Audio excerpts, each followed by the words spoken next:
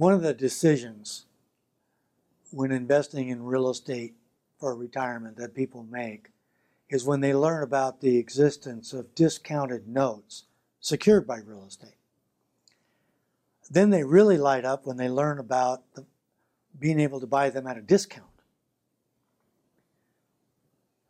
Buying a note at a discount means even though the interest rate on the note might be 4, 5, 6%, whatever it is, and it's, say, a $100,000 note, if it's 5%, the payments might generate $5,500 to $6,000 in principal and interest payments per year. So if you gave the holder of that note $100,000 for his $100,000 note, you would be getting a $6,000 cash-on-cash return if, in simple terms, if the payments for the year totaled $6,500 a month, okay? But what if you paid him $60,000, $50,000, $70,000? That means that $6,000 a year, let's say you paid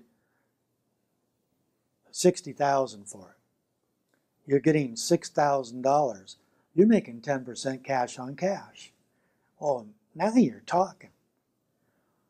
And then you have to say, well, it's secured by real estate. Well, I like that even more because if I make a mistake trying to buy low and sell high in real estate, where I'm not really thinking long term, I'm just trying to make a good buy and make a profit whenever I can on the real estate. If something goes wrong with your formula, your plan doesn't go as you thought it would, well, you either hold it forever or you lose the property or any number of things, most of which don't put a smile on your face.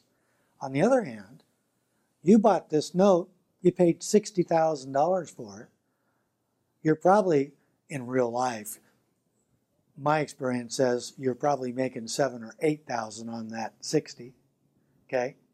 And that note all of a sudden stops paying. You say, well, I don't like that.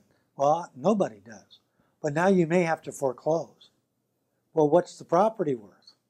You say, well, we had that bubble burst.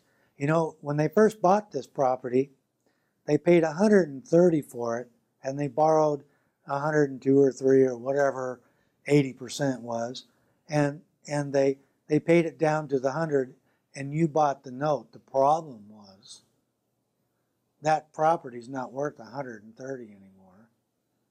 It's worth $100. And you say, Jeff, why on earth would any bozo pay for a note whose security is only the same value as the note, 100 and 100? Isn't that what they call 100% loan to value?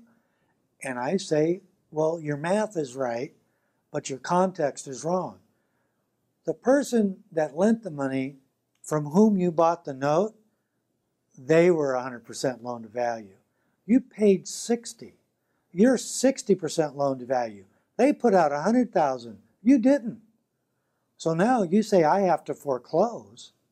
Well, that means you have a $100,000 property. It cost you 8 or 10% to sell it. You get 90 or 92 out of it. You only have 60. You made a profit. Of course, that sounds good on paper, but let's kind of go through that a step at a time.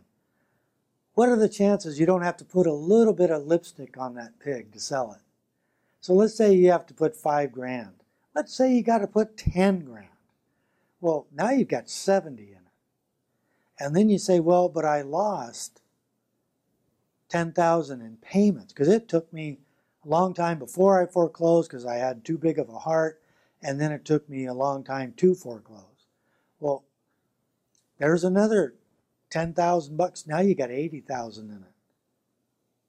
What if you sold it for 95? Because you want to sell it in 6 days, not 6 months. Now you net out maybe 83, 84. You still got more than you put into it. So see, that's how the discount works. Now, is it more complicated than that? Oh, you bet, and a half. There's all kinds of due diligence and factors. There's no way I'm going to cover them all here. That's a 2-hour seminar. My point is this. You have a choice to buy notes. Do you buy notes or do you buy real estate? The cash on cash is, generally speaking, going to be superior on notes than it is real estate. And that's what we'll talk about later. How do you make this decision?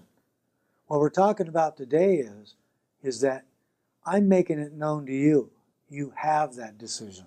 Most people simply aren't aware that it's on their menu.